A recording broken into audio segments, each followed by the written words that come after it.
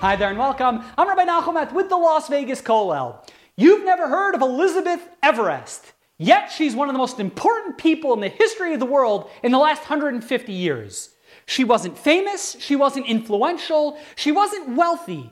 As a matter of fact, she left virtually no direct imprint on the history of humanity. If you Google her, you're not going to find all that much. Yet, in my opinion, she's one of the most important figures of the last 150 years of world history. Why?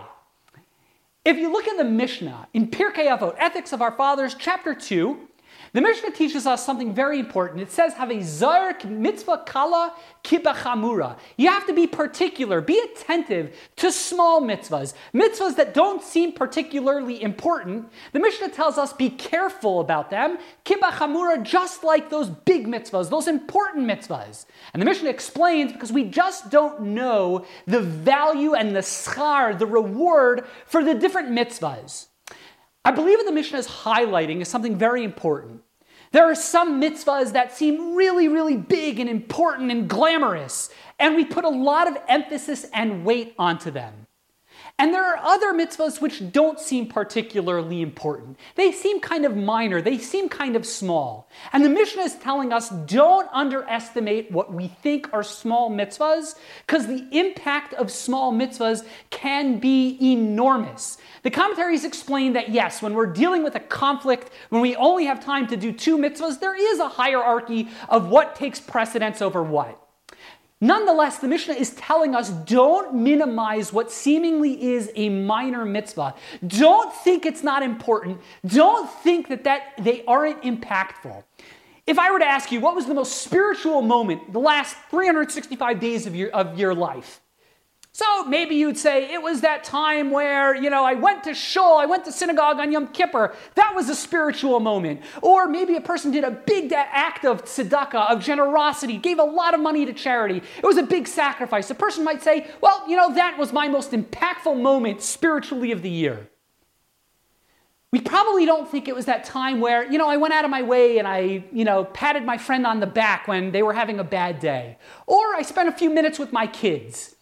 We tend to view those as, well, those are small mitzvahs.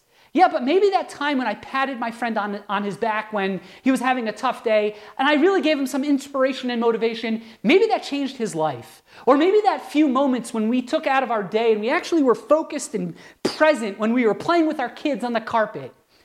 Maybe that's what's going to give my child the love and nurture that he or she will need to be a successful, thriving person. And maybe that 5 minutes that I spent with a friend, with a child, with whomever, which to me didn't seem like a particularly spiritual moment, it didn't particularly seem like a big mitzvah, that might be the most important thing that I'm going to do all year. And that's why the Mishnah is telling us, be careful. Don't underestimate what seemingly seems like a small mitzvah, because those small mitzvahs might in fact be the most important thing that you're going to do. The impact of those small mitzvahs are beyond our understanding. Winston Churchill is one of the most important people of the 20th century.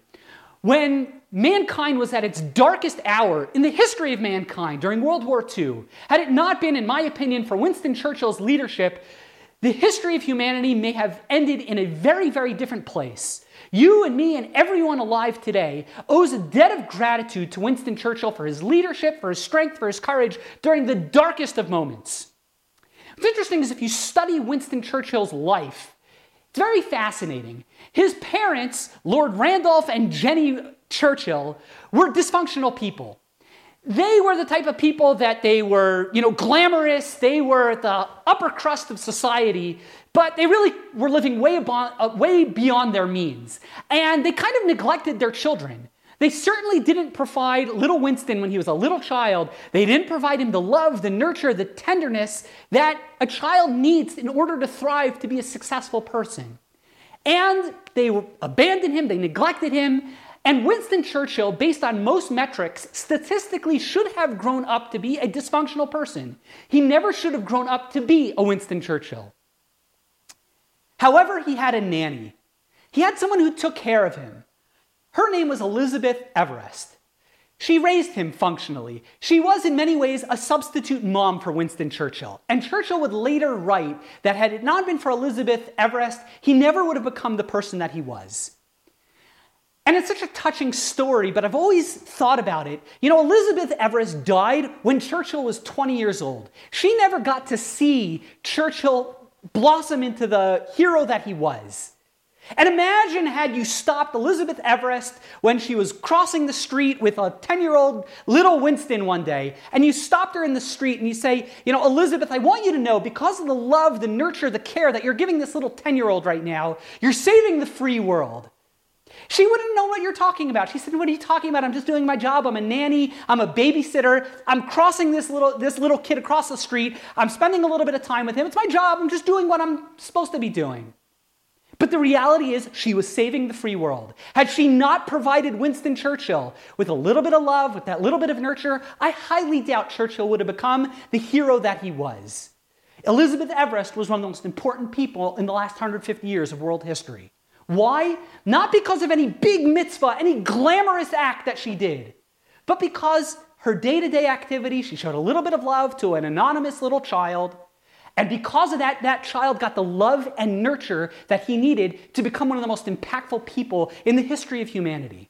Havezair b'mitzvah kala kebachamura. We gotta make sure we're giving those small mitzvahs, those mitzvahs that don't seem like a big deal. We gotta make sure that we're giving them the emphasis that they really deserve, because oftentimes it's those little mitzvahs, those little moments that make all the difference in the world.